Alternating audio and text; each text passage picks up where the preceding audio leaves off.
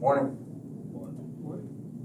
Today we're going to be in John chapter 2, verse 12 through 17. John chapter 2, verses 12 through 17. Please stand with me as we read God's Word today.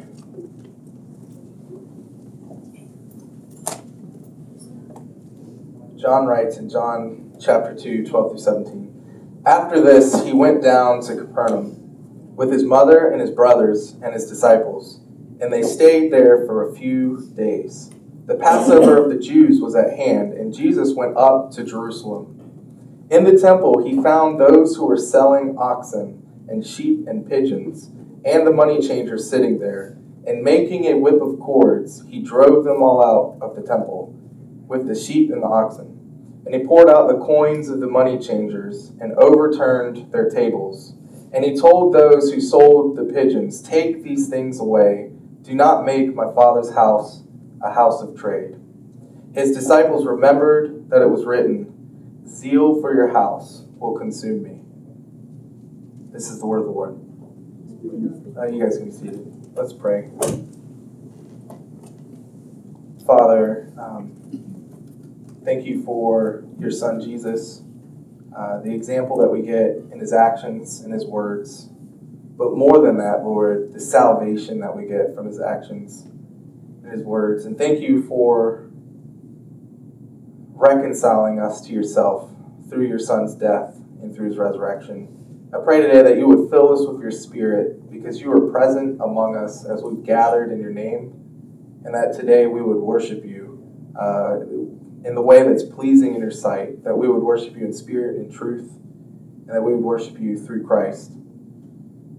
Father, we long to worship you. We long for you to receive glory. So imprint your word upon our hearts, press upon your nature into us, and let us be made more like you in Christ. We pray these things in Jesus' name. Amen. So to kind of intro this section of Scripture, chapters 2, 1, verse 1, all the way to the end of chapter 4 is kind of one section in John, and it's held together by Cana.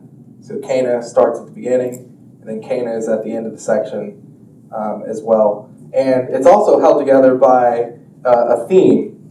D.A. Carson summarizes the theme as this: the old has gone, and the new has come. The old has gone, and the new has come. And in each kind of one of these sections in this overall section of John, you see a kind of replacement of the new covenant coming in and replacing the old covenant. So for some examples, last week, right, Joe said, Jesus is cutting a new covenant. And he demonstrates this in his miracle of changing the water into wine, right? This week, we're starting a section that is a cleansing of the temple.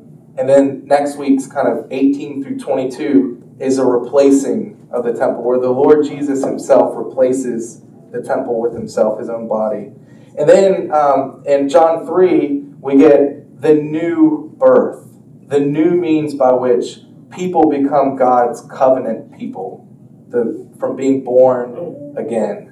With Nicodemus and the conversation between him and Jesus.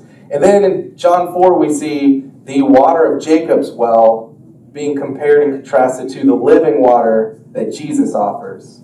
A.k.a. this, you will always remain thirsty, and you'll continue to get thirsty, and you'll have to come back to it. The water that I give you, you'll never thirst again. And then finally, in that same kind of section with the Samaritan woman, Jesus highlights the worship practices of those who belong to Jerusalem, and then the Samaritans in Gerizim, and he contrasts it with the worship of the New Testament, those who worship in spirit and in truth. And so all of this is the old has gone and the new has come. And in today's text, we're starting to see the temple being cleansed and replaced. So 12 through 17, we see it cleansed, and 18 through 22, we'll see it replaced. Temple, the reason I'm focusing in on temple is because John is focusing in on temple. Temple and the word house, which is temple in this text as well, is used 5 times in this section that we have today, and then it's used another 3 times in verses 18 through 22. So it's used a grand total of 8 times. And so John is zeroing in on temple, and then particularly he's zeroing in on Jesus' zeal for his people's worship in his Father's house. That's the main kind of controlling thing, is Jesus' zeal for the right worship of God in the house of God. And this is not obviously a theme that's new with Jesus. This is something that goes all the way back from the Old Testament beginning, weaves all the way throughout the Old Testament, and then goes right into the New Testament all the way to the end. This idea of zeal for right worship of God. So I'm going to give some examples from the Old Testament. In Genesis 3, after Adam eats the fruit and sins against God, God is described as coming to his garden, his mountain garden temple, Eden. And he's coming there to essentially find out who has sinned against me, why have you sinned, and then he's coming to lay out the curses of the covenant that he made with his people. Because they've disobeyed him, he curses the serpent, he curses Eve, and he curses man. And then ultimately, he cleanses his temple by exiling Adam and Eve out of it. And then he puts a cherubim and a flaming sword to guard the entrance of the temple so that they could not come back again. And that image of a cherubim guarding the entrance is carried forward all throughout the Old Testament when Moses commands them to, according to the Lord's words, to make the tabernacle the holy of holy curtains that separates the most holy place from just the rest of the temple. A cherubim is stitched into the actual curtain to constantly remind them, you cannot come to where God himself dwells. You're exiled because of your sin.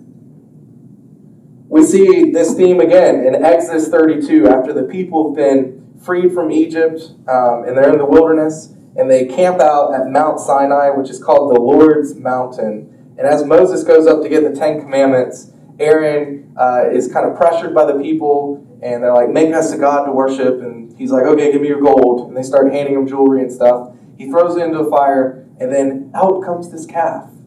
He had no intentionality of making it. But just out comes this calf, and they start worshiping this golden calf as Yahweh, who brought them out of Egypt. And so God commands Moses to go back down. The people have sinned, and God actually wants to destroy them and start over with Moses. And Moses intercedes on behalf of the Israelites, and then God's like, okay, we'll continue with the Israelites. But as Moses gets down, he asks the question, who is on the Lord's side? And he beckons people who are on the Lord's side to come over to him. And everyone else who did not come over was slain. They were killed, right? A cleansing of his temple, a cleansing of his worship. We see it again in Leviticus 10. 2 of Aaron's sons offer unauthorized fire on censers in the tabernacle. And then verse 2 of Leviticus 10 says this, and fire came out from before the Lord and consumed them. We see it again with King Uzziah, who's a good king. He's described as one who did right and did good in the sight of God. Uzziah then has a lapse of judgment, comes into the temple, and does something that only the high priest is supposed to do. And he lights this censer, does something that the king's not supposed to do, and leprosy then breaks out on his forehead, and he remains a leper for the rest of his days. He has to live outside of the camp, even though he's the king of Israel at the time. And it broke out on his forehead because the high priest covering, the head covering, literally has inscribed at the forehead, holy to the Lord. Holy to the Lord. Holiness has always been God's standard for our worship. We see it in the New Testament. I'm just going to give one example, and then we'll have an example today as well. But we see it in Acts 5, when Ananias and Sapphira sell their lands, they take the proceeds, and they lay some of the proceeds at the apostles' feet, but then they tell the apostles they laid all of the proceeds. So they lied to the Holy Spirit and they lied to the apostles. It wasn't the actual giving or not giving everything, it was the fact that they lied about what they gave. And then they're struck down dead, both of them, one at a time, at the apostles' feet and carried out by presumably church members. Holiness is always and will always be God's standard. So the principle that we see from this theme and that we're going to see from our text is this: God will only be worshipped on his own terms. God will only be worshipped on his own terms, not on our terms. There's a kind of fancy smancy theology term for this. They call it the regulative principle. The regulative principle. This is what the Reformers said in the 1500s. This is the Belgic Confession about the regulative principle. It says, "For since the whole manner of worship which God requires of us is written in the Scriptures, it is unlawful for anyone, even an apostle, to teach otherwise than we are now taught in Scriptures." Namely, God has laid out how he wants his people to worship him, both corporately together, but also individually as we go back to our houses, we go back to our jobs, we go back to these different things. And that we're not to alter or to worship him in another way. That's not commanded of us in Scripture. Dever says the regulative principle this way: everything we do in worship, particularly in a corporate worship gathering, must be clearly warranted by Scripture. Clear warrant can either take form of an explicit biblical command, but it also can be warranted by necessary implication of a text, a biblical text. The regulative principle is outlined by the prophet Samuel when he comes to Saul and rejects him as king. He says this, the story, right? Saul is waiting on Samuel to come because Samuel's going to make this sacrifice after this big battle. And the days had passed that he's supposed to be waiting for him, and he's like, okay, he's not coming. And he steps in and does what Samuel was supposed to do. And then Samuel comes and rebukes him, and this is what he says: "Has the Lord as great delight in burnt offerings and sacrifices as in obeying the voice of the Lord? Behold, to obey is better than sacrifice, and to listen than the fat of rams. For rebellion is as the sin of divination, and presumption is as iniquity and idolatry. Because you have rejected the word of the Lord, he has rejected you from being king." And so that word presumption is important. Saul in this moment presumed that the Lord would be okay with being worshipped in the way that he had thought in his heart would be okay. The Lord was not okay because he gave explicit instructions, right? And presumption then led Saul in that moment into idolatry. And presumption with the Church of Christ as well. When we presume we know how the Lord wants to be worshipped, and we depart from how he says he wants to be worshipped, more times than not, it leads us straight into idolatry or false worship. We either twist God into our own image, or we worship a completely different God. So in today's text, that's literally what today's text is about. Jesus' cleansing of the temple. The Word of God made flesh comes to his temple, and he cleanses it from unauthorized worship. And in doing so, he teaches his church some very valuable and important lessons regarding our own our own coming together and worshiping of God, but also individually. And again, we're not to make the mistake that holiness is still God's standard. Holiness is still God's standard. His word is still the authority by which we must worship him. So we're going to survey the Lord's cleansing zeal for his Father's house. And we're also going to see that that same zeal that led him to cleanse the temple is the same zeal that leads him to go and die on the cross. And that John's going to tie those two things together in our text. So our first point of 3 is this. The Passover sets the stage for Jesus' cleansing of the temple.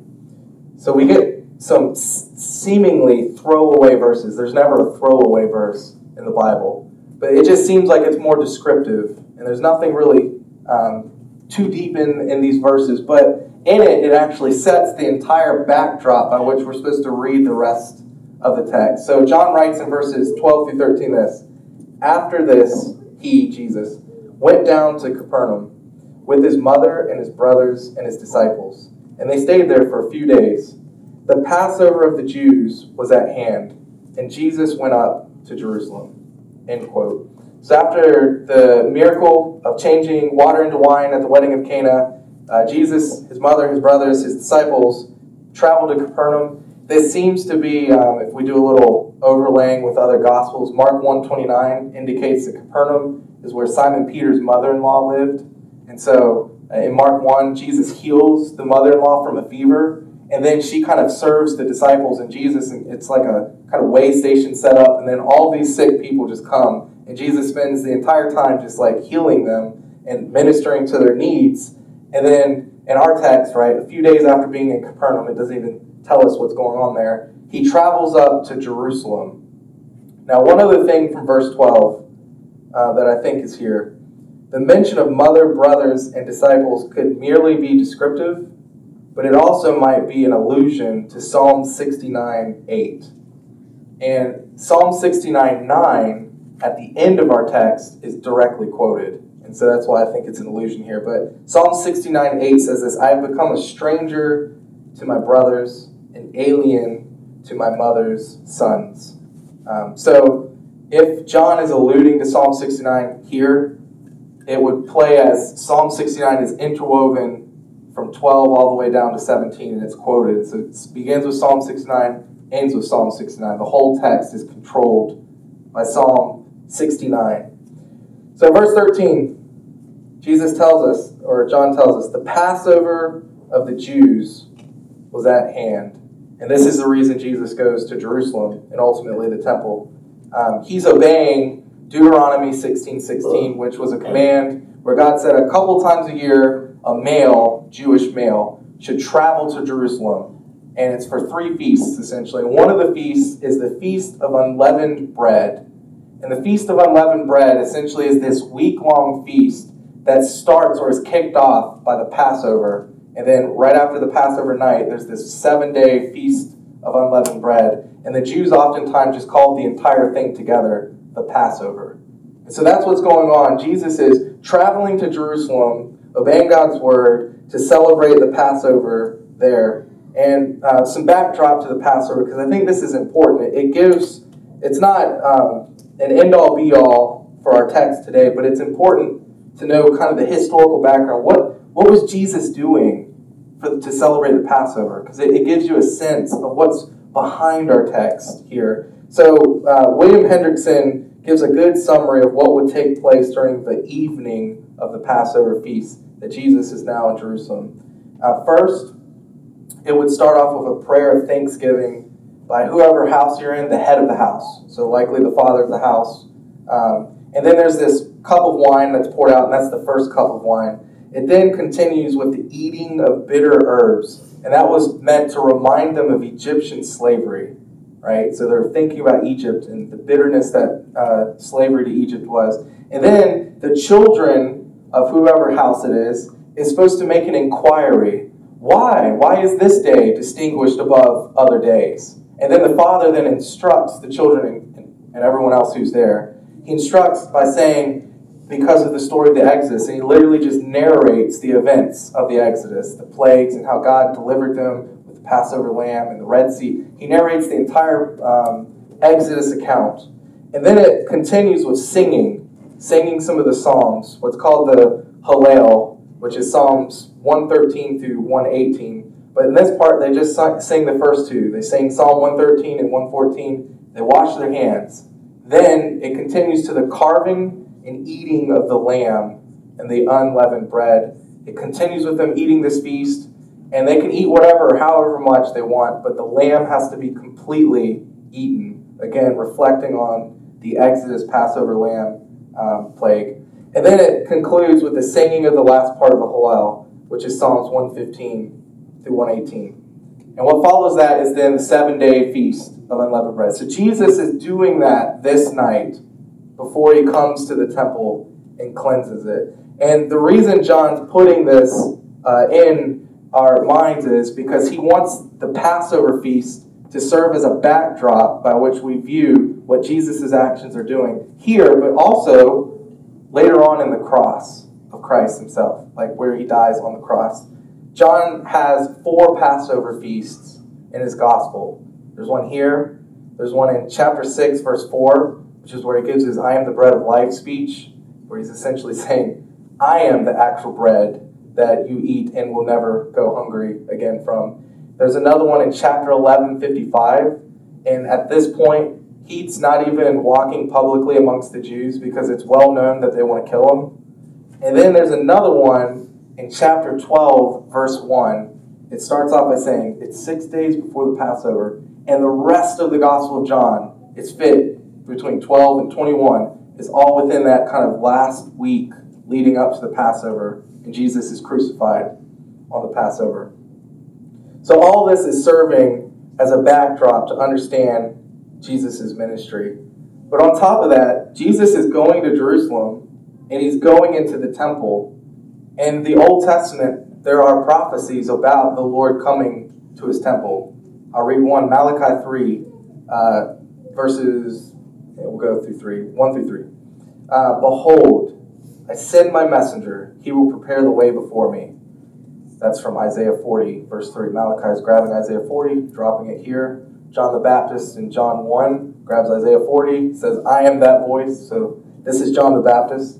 And the Lord whom you seek will suddenly come to his temple. And the messenger of the covenant in whom you delight, behold, he is coming, says the Lord of hosts. But who can endure the day of his coming, and who can stand when he appears? For he is like a refiner's fire, and like fuller's soap. He will sit as a refiner and purifier of silver, and he will purify the sons of Levi, and refine them like gold and silver. And they will bring offerings, in righteousness to the Lord. So again, that Malachi is doing a couple things here. He's grabbing from Isaiah. He's also grabbing from Exodus. This is Exodus 23. Behold, I send an angel, or messenger, is what angel can mean. Behold, I send a messenger or an angel before you to guard you on the way and to bring you to the place that I have prepared. So Malachi is grabbing those scriptures and he's putting it all in this context. And then in our text, in John 1, John the Baptist claims to be the fulfillment of the messenger who's come to prepare the way. And then we get Jesus doing what? Coming to his temple, fulfilling that second part. And what is he coming to his temple for? To refine, to renew the worship of God. He's renewing the Levites. He's renewing the sacrifices. He's renewing how temple worship is going to happen. So the Lord whom you seek will suddenly come to his temple. So Jews from all around the world, even some Gentile converts, they're all traveling to the temple to celebrate the Passover now. And now, little did they know, the Lord of hosts himself has come into his temple. And that's where our text starts. So let's look at our second point. Jesus cleanses the temple in deed and in word. So he's got actions. He also has words that he says. John writes in verses 14 through 16, in the temple he found those who were selling oxen and sheep and pigeons, and the money changers were sitting there, and making a whip of cords, he drove them all out of the temple, with the sheep and the oxen. And he poured out the coins of the money changers and overturned their tables. And he told those who sold the pigeons, take these things away, and do not make my Father's house a house of trade. So let's just start with the speculation part that I don't think is important to this text. People ask the question, is this the same temple cleansing as the one recorded in Matthew 21? Because in Matthew, it's toward the end of Jesus' ministry, and John, it seems to be at the beginning. So there's kind of two responses to that. First, it could be the same cleansing. We don't know. It could be. Because when they write the Gospels, they're not necessarily particularly trying to write Jesus' life in chronological order. They're trying to take down his teaching and his actions and give it to the church. So it could be, but it also might not be. D.A. Carson has a pretty good summary of what I think is in the text. He says, in short, it's not possible to resolve with certainty whether only one cleansing of the temple took place or two, but the arguments for one are weak and subjective. That's what he says. While the most natural reading of the text, Matthew 21, John 2, favors two separate cleansings. So we don't know, but it seems like when you read Matthew 21 in context, when you read this section in context, it seems like it's actually temporal, like it is the beginning of Jesus' ministry. It is the end of Jesus' ministry. But this is an important truth to remember. When things are not certain in Scripture, it's because they do not have to be certain in order for us to understand how to use them and apply them to our lives. So this isn't certain because John doesn't care if it's certain for us. He's trying to get at another point. So let's look at exactly what is Jesus doing in the temple here. What's the purpose here? Matthew 21's cleansing account. Jesus seems to accuse these people of making his house into a den of robbers. So there seems to be some kind of like trickery and economical stealing going on in the temple in Matthew 21. But in John's account, he doesn't make any reference to sneaky business going on within the temple. He doesn't seem to have that mindset. Verse 16 is the closest we can get to Jesus explaining why he's cleansing it. Take these things away. Do not make my Father's house a house of trade. So whatever his problem is with what's going on in the temple, it seems to be involved with that last statement, house of trade. And there's several things in this text that show us that trade is going on. First, there's the selling of the oxen, the sheep, and the pigeons to be used for sacrifices. But this is actually, I would call it almost hospitable. Because what are they doing? All these Jews during this Passover feast, they're coming from all over Rome. And it's kind of hard to bring an oxen with you if you're traveling a long distance, or a lamb, or whatever, an animal with you traveling a long distance. So they're providing a service that allows these guys who are from out of town to purchase the animals that they're then going to sacrifice for the right worship of God. So it seems like it's meant to make it more helpful or suitable for those who are traveling. There's a second thing of trade. There are money changers there, and they're exchanging foreign currency for a currency at the time that was only accepted in the temple. It was Tyrian coinage. So basically, you'd have different kinds of money, but in order to give money in the temple, it had to be a certain kind of coin. So these guys would then exchange your money for those kinds of coins so that, again, you could worship. Now, they're making a percentage, and so the way I say it is that this is a hospitality with a pinch of capitalism, is what seems to be going on in the temple right now. It's hospitality with a pinch of capitalism. But I think Jesus' problem is found in a preposition in this text. Look at the phrase, in the temple. It's the preposition in. These things were not going on outside of the temple so that then people could go in the temple to worship, but these things were going on in the temple where people were supposed to worship. D.A. Carson summarizes it this way. At one time, the animal merchants set up their stalls across the Kidron Valley on the slopes of the Mount of Olives. But at this point, they were in the temple courts. So it used to be outside of Jerusalem at the Mount of Olives, where you would buy your animals, bring them into Jerusalem, bring them to the temple to sacrifice. But at this point, they're in the actual temple court. And it then says Jesus' problem is not with the business ethics per se, but with the fact that they should not be in the temple at all. They're violating God's law. The temple was a place to worship God, not a place of trade. So let's look at some of Jesus' actions, some of the verbs that describe his actions, and look at his words so we can kind of see the tone of the text. So look at his actions. I'm going to list them off. Making a whip of cords. I've been looking forward to my whole life being able to preach this text. So I could, sit up here and just slowly while I'm preaching it, make a whip. And then no, I'm just kidding. But he's sitting there making a whip of cords while he's observing what's going on in the temple. He's not he didn't bring his whip with him. He's making it. It's a very deliberate action. And then this next verb, drove them all out. Right? And he's doing that with the whip. And then he poured out all the coins. He's going to the coins. He's literally just pouring them out on the floor. And then the next verb, he's overturned, like it says, overturned their tables. So he's literally going, not only pouring out the coins, he's flipping tables in the temple. This would have been a very hard action or sequence to imagine the gentle and lowly Jesus doing. But he's doing this, right? And he's doing it deliberately. And it's zeal that's guiding him. And then look at his words. His words are also very strong. Take these things away is imperative in the Greek. It means you must take these things away. He's giving a command. And then the same with the make. You must not make my Father's house a house of trade.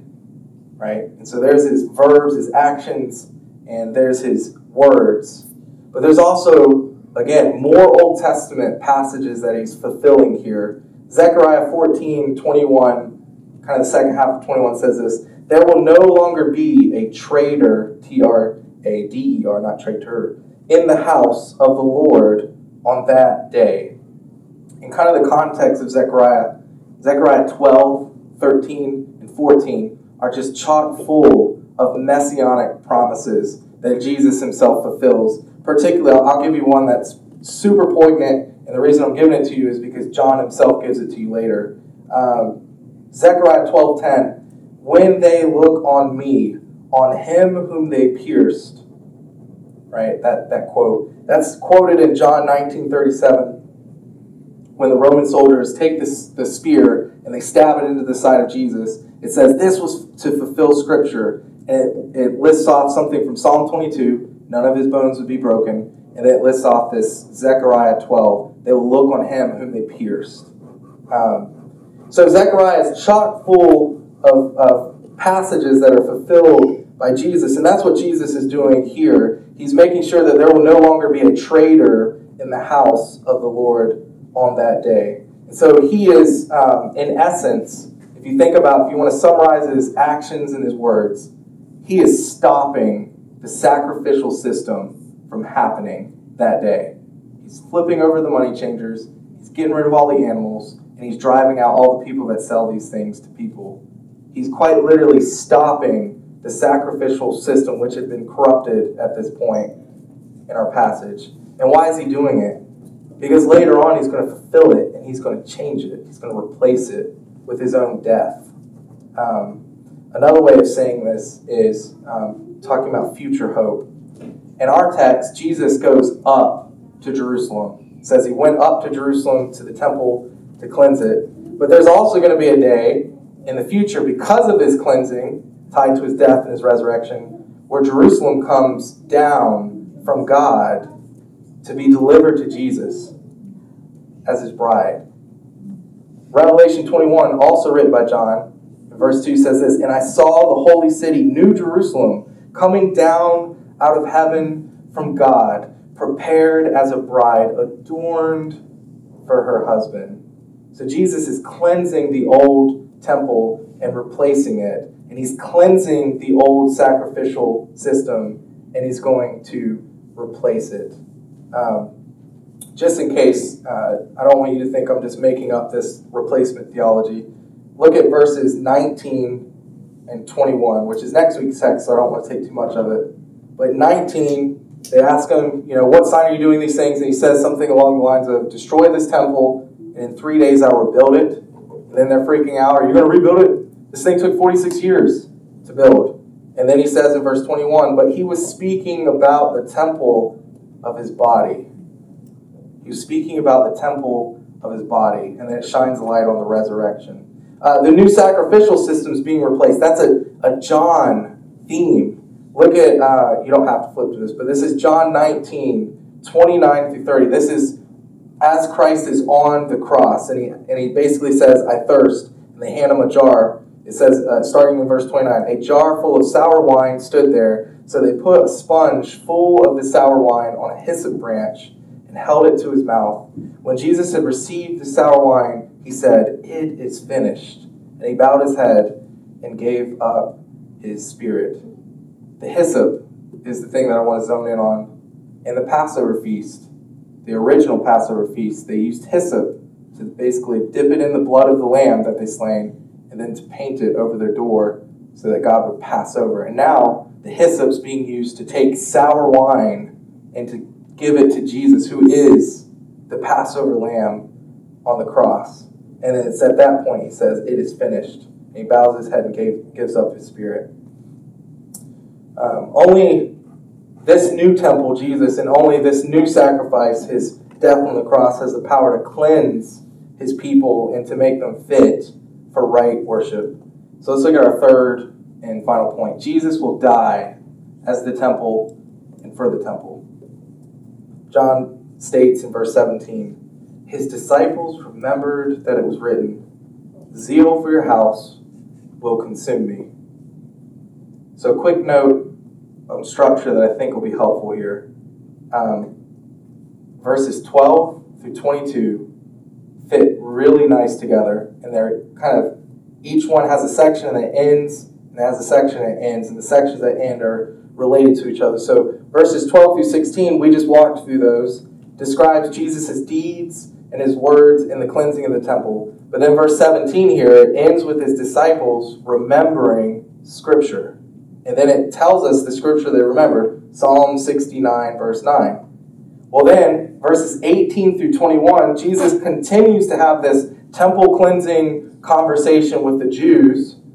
And, they're asking, what authority do you do these things on? And then verse 22 ends with a very similar way. The disciples remembered Jesus' words. And then it says, and the words they remember, in 3 days I will raise it up. So they remember Jesus' words, and they believe in the words of Christ and in the Scriptures.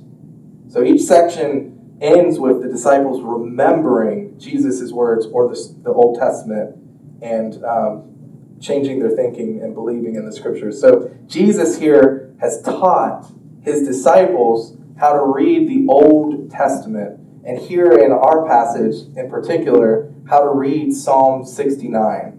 And so that's one of the things that we'll do. And so another kind of point here, right? Right worship means remembering God's words, believing God's words, obeying God's words.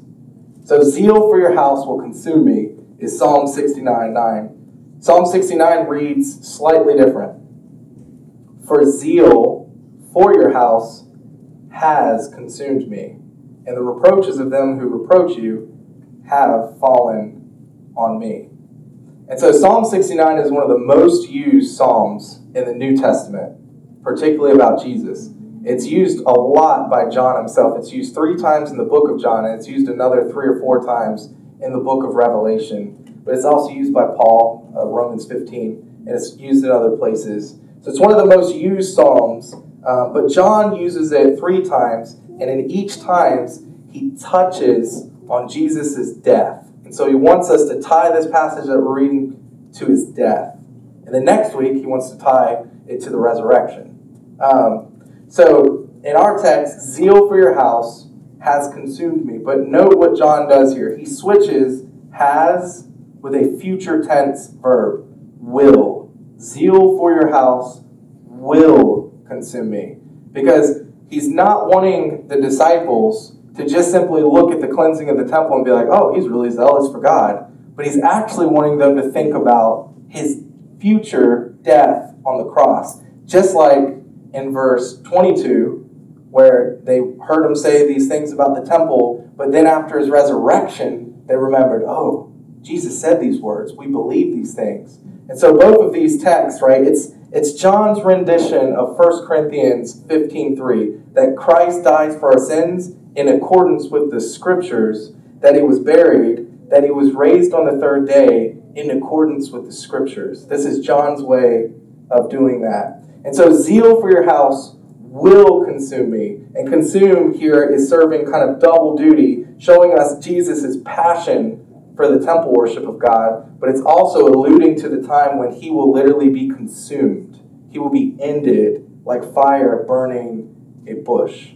In the future, Jesus' zeal for his people will lead him to the cross as he cuts a new covenant. So let's look at how else John uses Psalm 69. In John 15:25, he gives kind of that familiar speech of, he's talking to his disciples, and it's right before his death. It's a week before Passover. And he basically tells them, they hated me, they're going to hate you. They killed me, they're going to kill you. Right? And he quotes Psalm 69, verse 4 in that passage. And then he uses it again, Psalm 69, on the cross, which we already read this, but I'm going to read it again. In John 19:29, it tells us, right, that a jar full of sour wine stood there. So they put out a sponge full of sour wine on a hyssop branch and held it to his mouth. When Jesus received the sour wine, he said it was finished. And he bowed his head and gave up his spirit. In that just quick verse, sour wine is used 3 times because John wants us to focus in on sour wine. And Listen to this. This is what came right before it. Verse 28. After this, Jesus, knowing that all was now finished, said, and then John tells us why he said it, to fulfill the scripture. And what does he say? I thirst. And then what do? They give him the sour wine. So Jesus is knowingly on the cross saying, I thirst, because he probably is really thirsty. But on top of that, in his mind, he knows what God has said about the Messiah, and he knows he has come to fulfill God's promises to God's people. And so he says, I thirst, to fulfill Psalm 69, verse 21, which says this. Let me read it. Psalm 69, probably should have it up, huh? And they gave sour wine to me to drink. They gave me sour wine to drink. And so Jesus has Psalm 69 verse 21 in mind when he says, I'm thirsty. And then even on the cross, he's fulfilling this psalm. It kind of made me think of made me think of a song that we sung last week, one of the bridges. Faithful to the end, God, you are always good. Even in the midst of dying, Jesus is faithfully fulfilling God's word. And then even beyond that, right, the very next thing, when the guy stabs Jesus with the spear, he's still fulfilling God's word even after he's dead. So there's a couple of applications from Psalm 69 and Psalm 69:9 in particular to us. First, Psalm 69's use in John 15, it paints that there's two parties involved.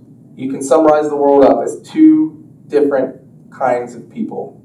There are those who hate and reject Christ, and then there are those who receive Christ, believe in Christ, are growing in their love and cherishing of Christ. They believe that he is the Christ, the Son of God, as John says in John 20, verse 31, the purpose statement. There's those who are going to cry out to crucify Christ and participate in crucifying Christ. And then there are those who are going to remember his words and believe in the scriptures that he is who he says he is. And so John's use of Psalm 69 is both a warning and it's an invitation.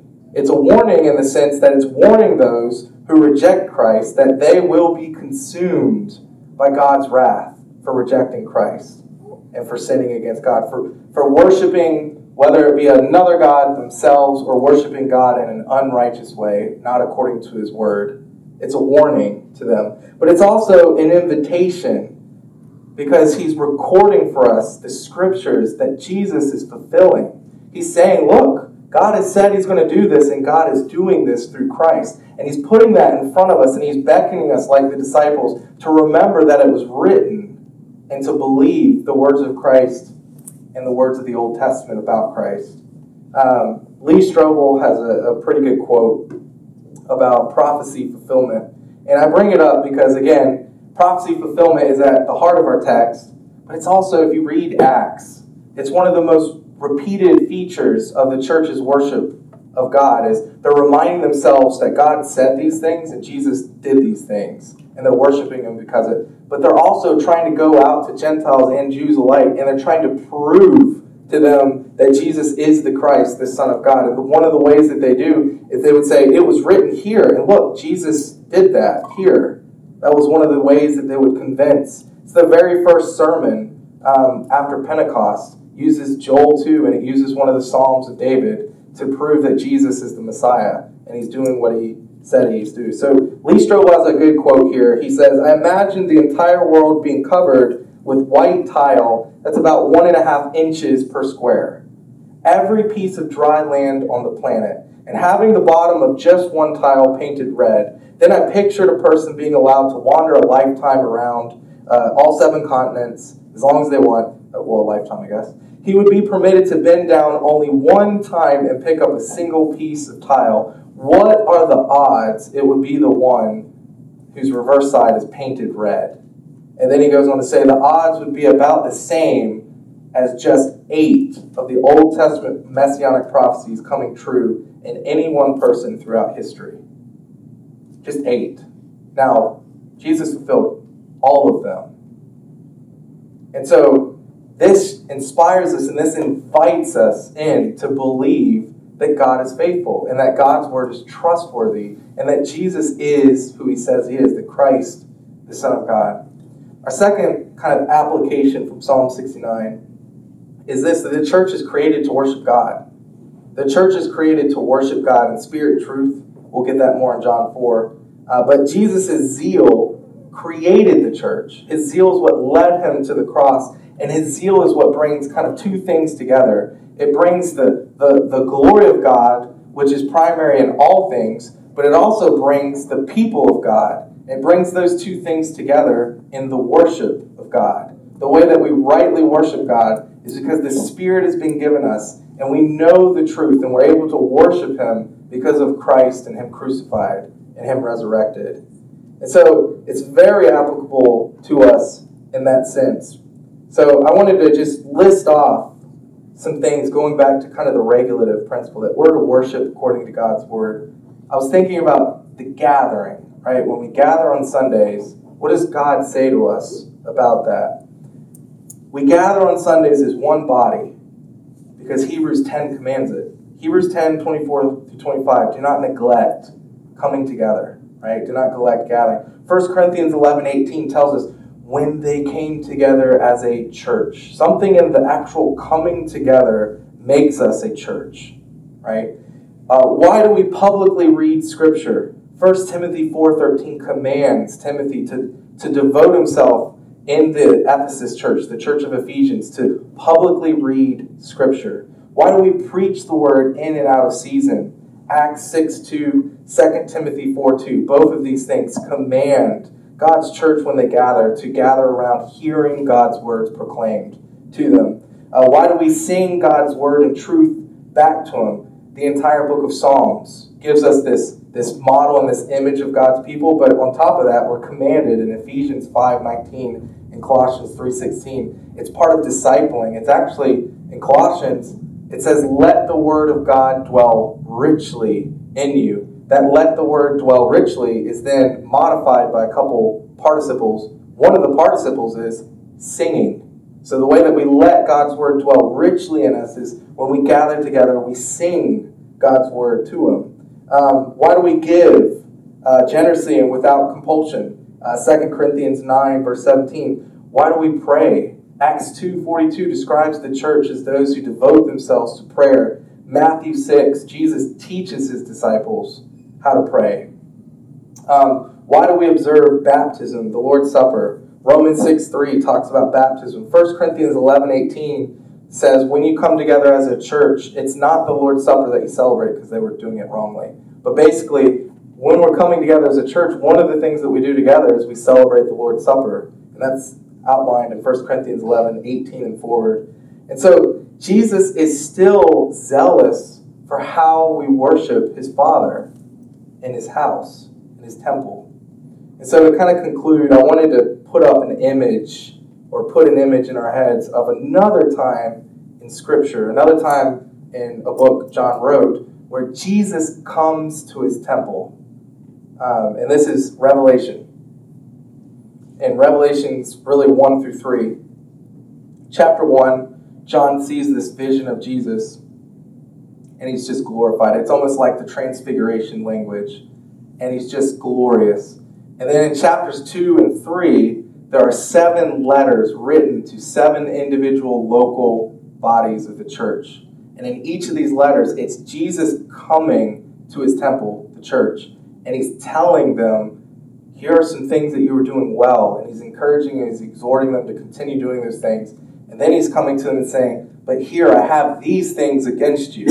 And all of it's being regulated into his word. Jesus is quite literally coming to his temple again and again. Matthew 18:20 says this, and the context is the church. For where 2 or 3 are gathered in my name, there I am among you. When we gather, Jesus' promise is that he actually is among us right now as we gather in his name. He's among us. Why is he among us? Well, he's ministering to us. He's exhorting us. He's encouraging us. And he's saying, but I have these things He's talking to us. He's convicting us of the things that we have done wrong. Basically, he's regulating our worship. He's regulating how we worship him. He's regulating how we worship the Father. So listen to this. This is Revelation 3 to the church of Sardis. And he starts off with a zinger. I know your works. I know your works. You have a reputation of being alive, but you are dead. Those are probably words that you never want to hear Jesus say. Never want to hear him say to you or to the church. But first of all, I just focus in on the first part. I know your works. Why does he know our works? Because he's among us as we gather. He knows our workings and what we're doing. Now, the reason I brought that letter up is not because I'm telling you, you have a reputation of being alive, but you're dead. That's not why I brought it up. I brought it up because Psalm 69 makes a return yet again in this letter to Sardis. He says, I know your works, you have a reputation of being alive, but you're dead. Then he calls them to repent, and he promises them from his word, the one who conquers will be clothed thus in white garments. And I will never blot his name out of the book of life. I will confess his name before my Father and before his angels. And this is coming from Psalm 69:28. Let them be blotted out of the book of the living. Let them not be enrolled among the righteous. Now, we might be thinking, oh, well, then I gotta work, I gotta do something, I gotta get better at something in order not to be blotted out. But the whole theme of Revelation is we conquer through the Lamb who is slain. He conquered by being slain, and we conquer by submitting to the Lamb who is slain. So I had some questions to ask our hearts as we each Sunday gather together. First of all, what is he saying to us, right? What is he saying to Remedy? What is he saying to me individually when I go out in my home or my workplace or whatever it is? That's the first question. But more so, when we are gathering for the worship of God and Jesus, is that what we're here for? Is it to worship God, to worship Jesus? Are we regulating our worship together according to his words? Are we regulating our worship of him in our homes and in our workplace according to his words?